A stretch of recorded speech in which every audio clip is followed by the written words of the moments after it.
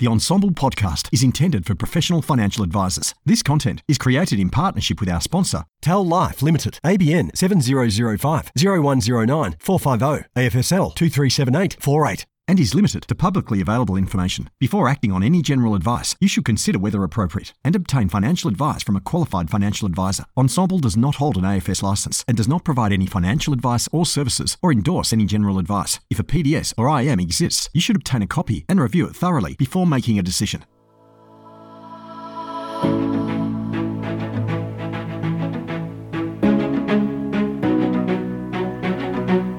Hi, my name is Sasha Lutkovsky, and I'm a former insurance advisor of 15 years and CEO of The Sale Agency, a firm dedicated to helping advisors grow their businesses. This series is all about insurance, exploring the start-to-end process of putting a policy in place, all the way through to claim time. I'm joined by 5 experts who share their knowledge and insights, and a few stories along the way. So, let's get started. This podcast series is brought to you by leading Australian life insurer TAL. TAL is committed to partnering with advisors to protect the financial well-being of their clients now and into the future. TAL's accelerated protection products ensure your clients have access to cover options that are suited to their individual needs. Last financial year, TAL paid $3.5 billion in claims to over 45,000 customers. Persons deciding whether to acquire or continue to hold life insurance issued by TAL should consider the relevant product disclosure statement. The target market determination for the product is also available online at tal.com.au. Welcome to the first in our series of podcasts focusing on insurance. My guest today is Anita Mukhe, and we're going to be talking today about setting an insurance policy up for success. Now, Anita, this is her 30th year in the insurance profession. So, Anita, tell me a little bit about your business and why insurance. Why do you keep coming back year after year to insurance? Hey, Sasha, thanks so much for having me on the podcast. So why insurance? The short answer is I returned home from Germany after a few years living over there, and I was married, and I needed to do some more studying.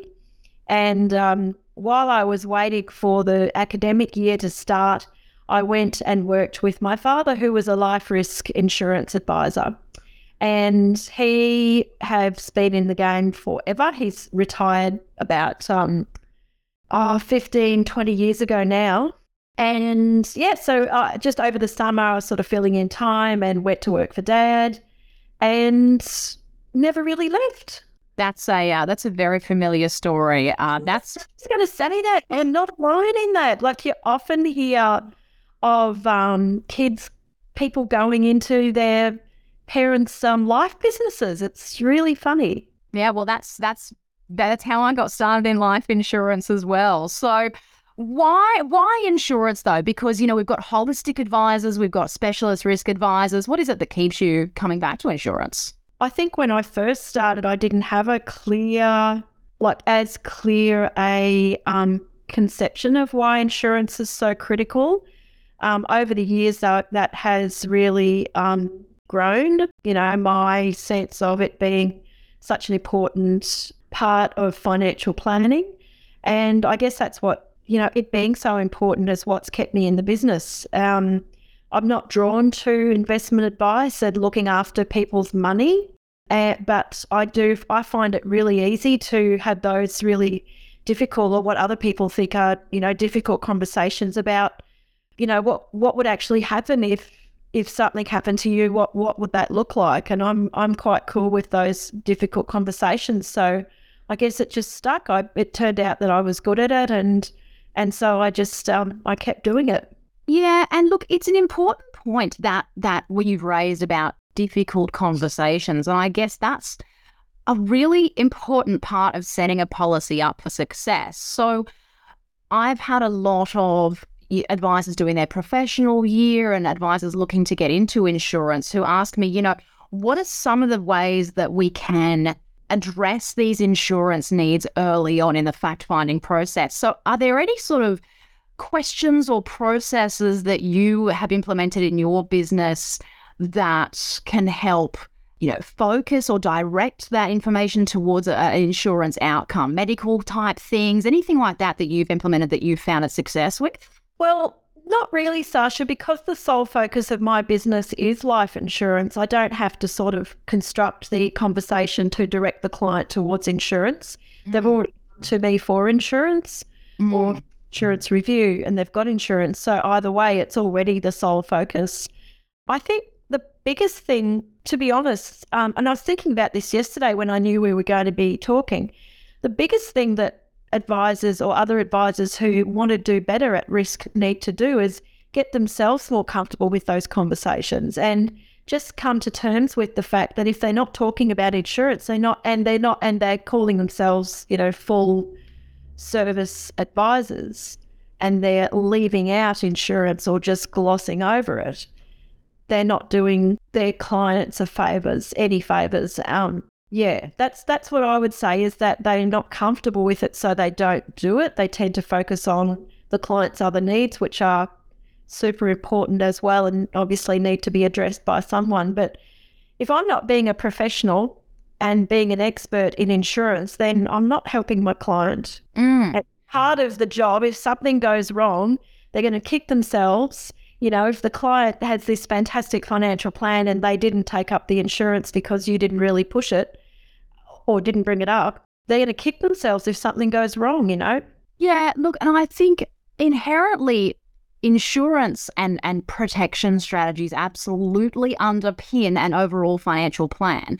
In my personal opinion, you can have the best investment strategies, the best wealth building strategies in the land, but if something does go wrong and you don't have the protection pillar underpinning that, well, then it all falls down. So, they really do go hand in hand. And I guess, that is why we're talking about these sorts of things today, is to help advisors get more comfortable with these conversations.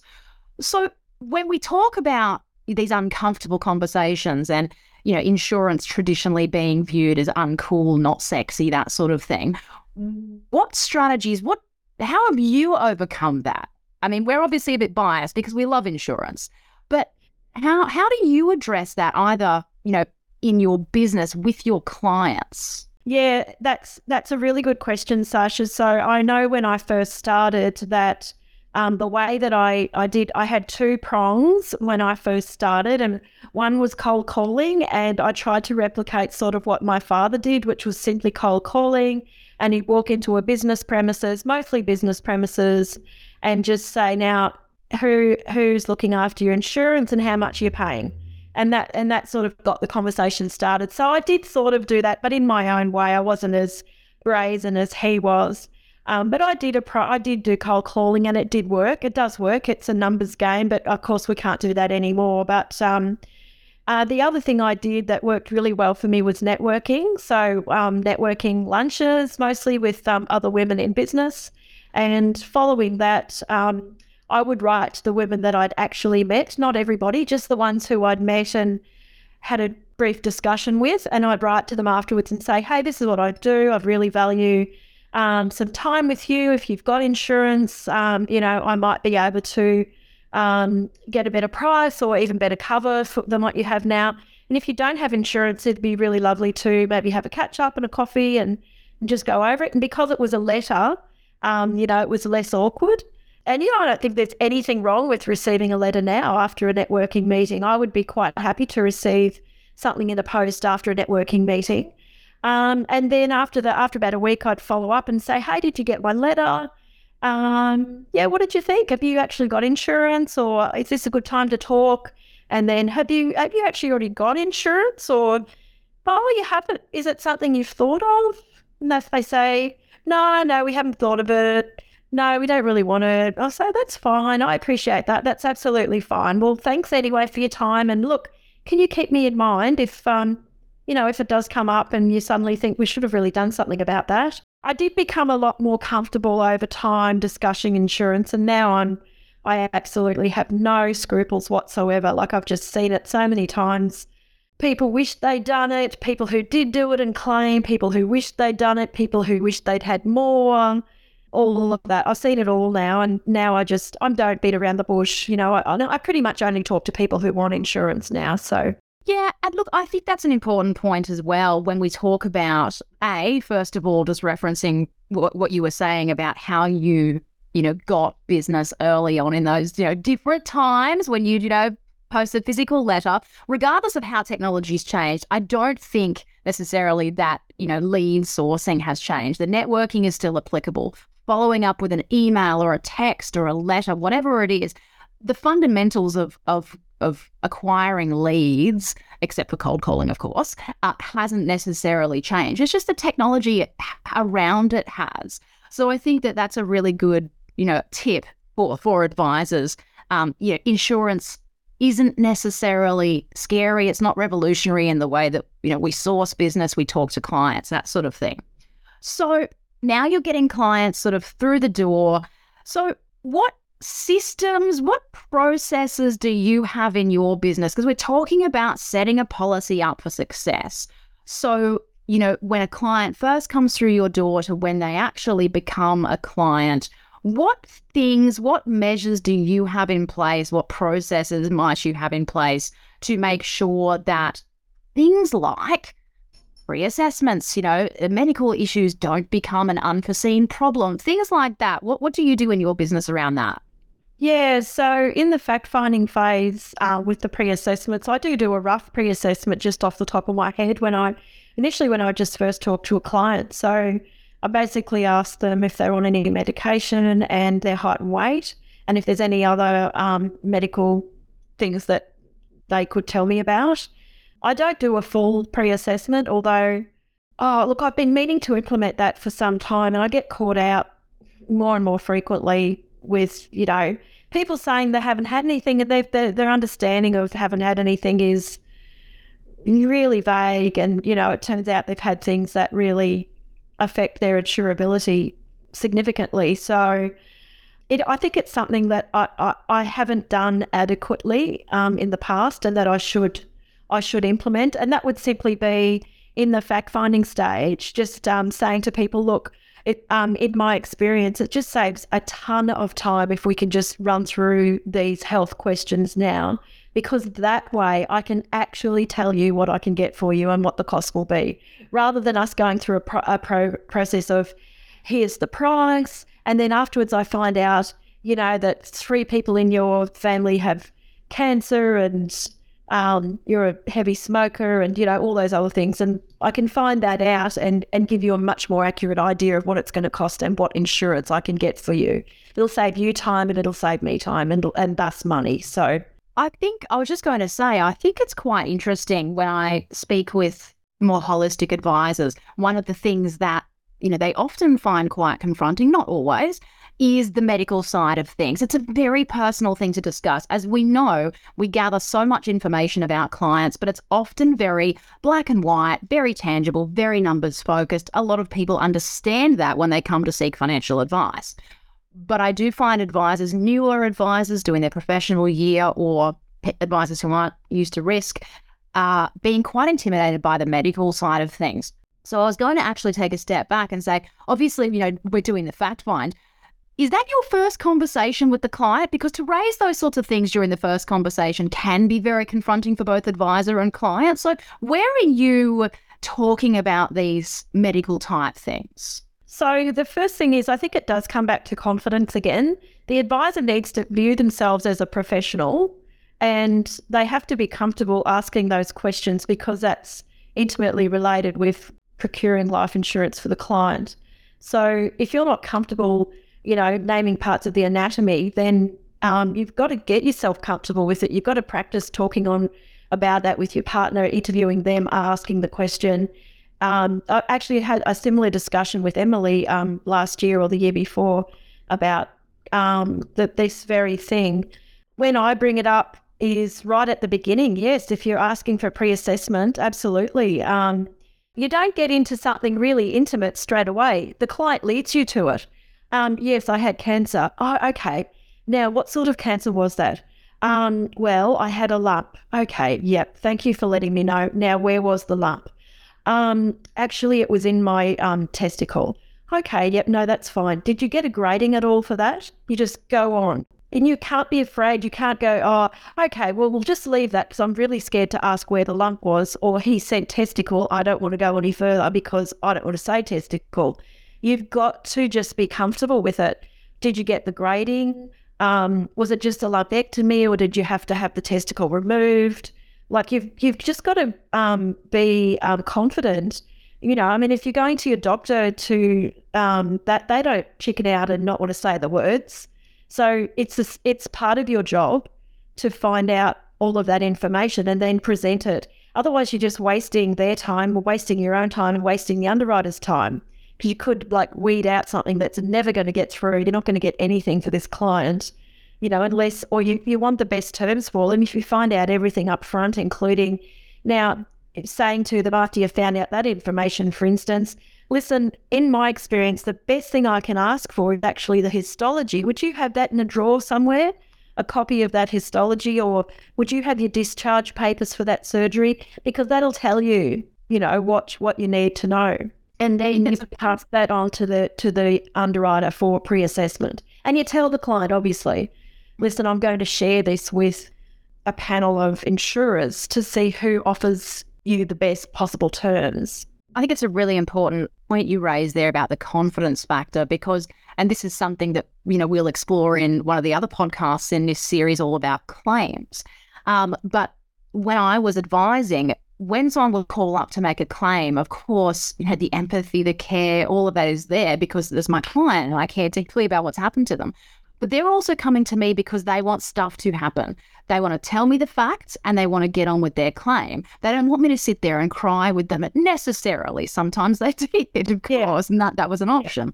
But I think that comes back to that confidence thing, that clients are coming to us expecting us to be professionals, and we've just got to, you know, be confident with those, especially medical things, and also how we learn about these medical things. I don't know about yourself. I've often got friends of mine who work outside this profession who are astounded with the amount of medical information that I have learned over the course of my career. Yeah, exactly. And the reality is that if you're getting into risk, if you're starting in risk, you have to start somewhere. So you do pick things up as you go. Speak with underwriters. Is there any other tips that you can share on how to improve things around medical knowledge? Yeah, absolutely. So when I'm talking to the client, if they mention something that I'm not familiar with, I'd say, oh, now, look, I'm a financial planner. I'm not a doctor. Would you mind just spelling that one for me? Right. And look, if it's not too sensitive, could you describe that for me?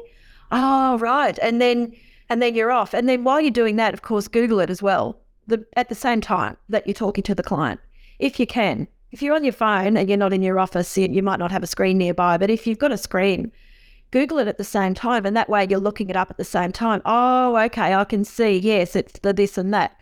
Right. And then also straight away, you know, okay, that's related to coronary stuff, or right, that's a this or that. Oh, that's like MS, but not MS, sort of, you know, and you learn. And you do learn, you're right. It's amazing how much general sort of knowledge you have about that sort of stuff. Yeah, so that's my tip there, is to have a screen and quickly Google it. And also just say to the client, that is, look, I'm really sorry. And also just thank them for sharing and thank them for being frank with you and not, you know, and like I think that engenders respect. So if you just, thank you for sharing that. And sometimes if you haven't had it before, you won't know the specific questions that the underwriter wants to know. So what you say then is, look, I'll just ask the underwriters directly. They're the people that decide on what terms they're going to offer you cover. I'm going to ask them what specific things about your condition that they'd like to know, and then I'll get back to you. You know, because sometimes, you know, they might say, you know, I've got high cholesterol. That's great. I know what to ask. What's your reading? Or, you know, if they've got diabetes, is it type 1 or type 2? What was your latest HbA1c? When did you have your last blood test, et cetera, et cetera. So I know all of that. But if it's something you're not familiar with, you have to get in touch with the underwriters first and say to them, what specifically do you need to know in order to get cover for this? And they'll tell you, we need to know, you know, when was there this test and all sorts of stuff. You raised there this concept of engendering trust and respect, and that's not something that any of us in any of our financial advice roles ever overlook. It is, of course, vital to get the trust of your client and their respect. And raising these medical type questions, and often quite invasive medical questions, can be very confronting for both parties. But I think you've given a lot of good tips there for advisors. Can I interrupt you? It's not invasive. So if you say invasive, or if you say that to a young financial planner, they might feel, oh, yes, it's invasive. I'm invading their privacy. It's not really. It's intimate. It's an intimate sharing, but it's not invasive. It's not like the client, you don't want the advisor to feel like they are being invasive, because it's not. It's just doing your job. So if they need to tone it down and just go to themselves, I'm just doing my job. I'm just doing my job. I'm good at my job. I'm going to ask the questions about whatever body part the person is asking about. I'm not going to back away from it. I'm going to be professional. I'm going to say the words. You've got to use the correct anatomical word and learn the terms. So, yeah. Absolutely. So sorry. I just thought I'd interrupt there. No, of course. No, it's all, you're right. You are right. So look, I think we're talking about asking questions, and a lot of advisors find insurance applications overwhelming. Regardless of whether it's medical questions, of course, that makes up the bulk of an insurance application. But what do you do in your business to make completing an insurance application as smooth as possible? Do you do it in-house? Do you outsource that to the insurer? How do you complete your insurance applications? I always do them myself. And the reason is that I can then control not the outcome, but I can pre-underwrite the client. So if something comes up that I hadn't asked about or they hadn't mentioned before, I can pre-warn them of the outcome. So I can say, hey, you know how you just mentioned about that? Well, e.g. a sore lower back. Look, if you've had anything in the last 2 years, in my experience, they're going to offer you a lower back exclusion for income protection and permanent disability. So that's very standard. I just want to let you know that the reason they do that is it's a huge area of claims and there's no black and white test for a sore back. It doesn't come under a microscope and you can't see it. So it's a big area of claims, and I just want to let you know that's the likely outcome. And if you say it at that point, it just, you're almost telling them, look, no big drama. This is the outcome. This is what the outcome's going to be. And by the time it comes through, they just sign it as a matter of course. It's not, oh, do you still want the cover? No. It's, yeah, they already knew that was coming because I mentioned it. I stopped it as soon as they said sore lower back. I stopped them and said, you can't get cover for something that you've already got.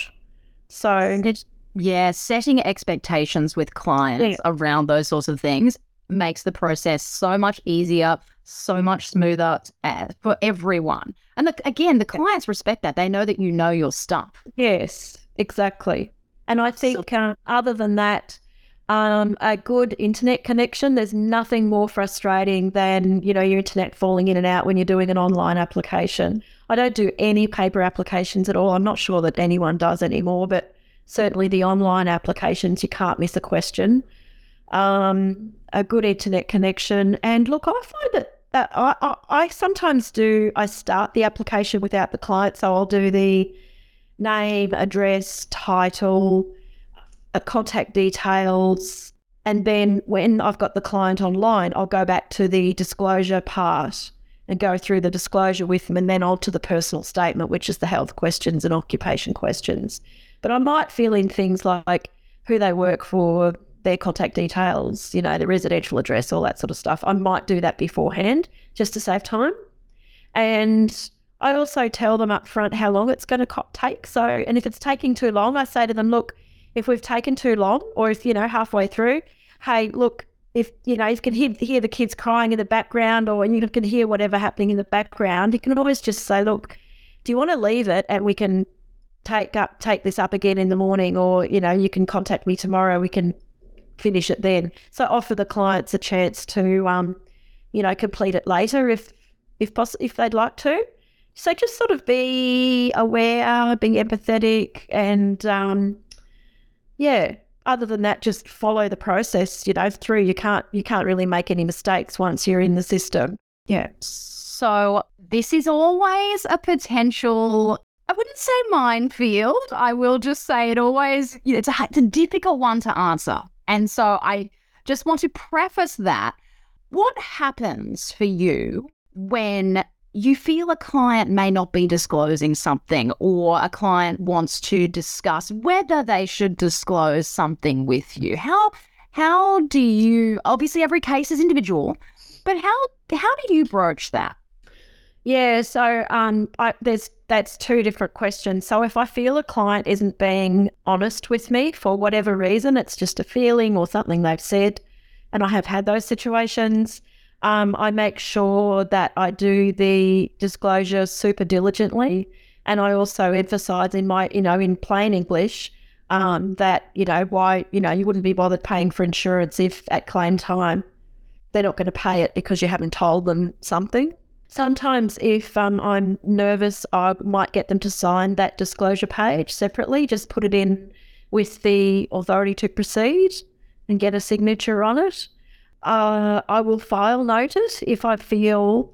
The other thing I do with my existing clients and even new clients is I'll get copies of their previous applications, and often I'll say, now with your back in that 10 years ago application, it said this, so I'll just pop that in.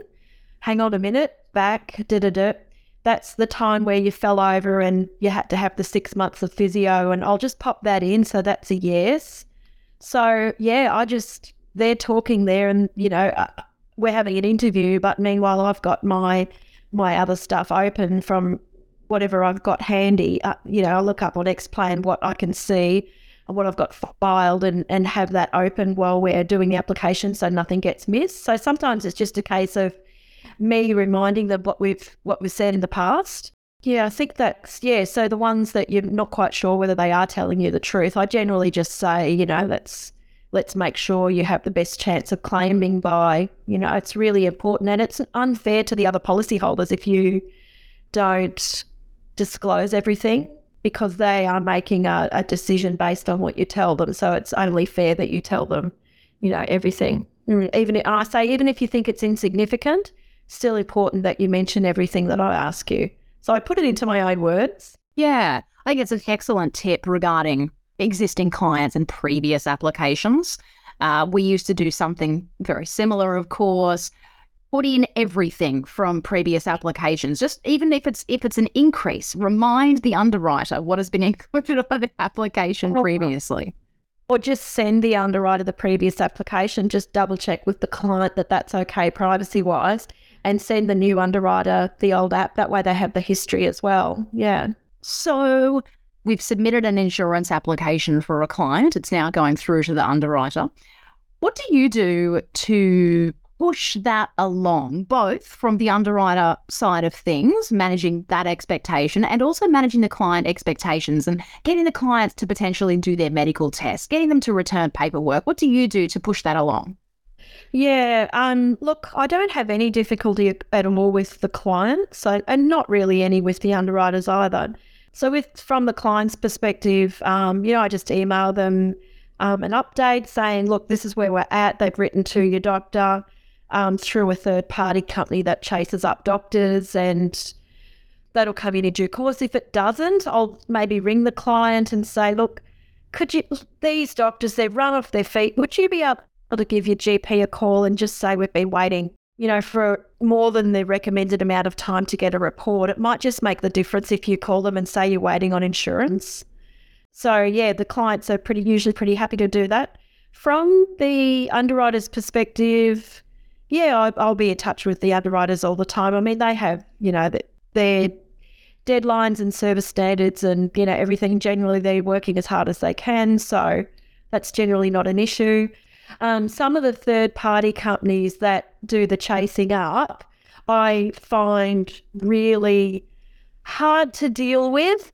Not the pathology ones that send out the nurses, but the ones where they, check up the personal medical attendance reports.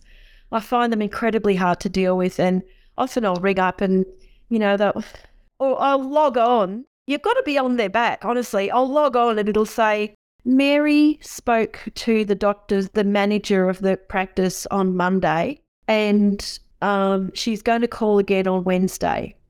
And then on Wednesday, nothing happens, and I'll ring the practice and the practice is closed on Wednesday. Or I'll Google this practice, Google, the practice is closed on Wednesday. That's why nothing happened.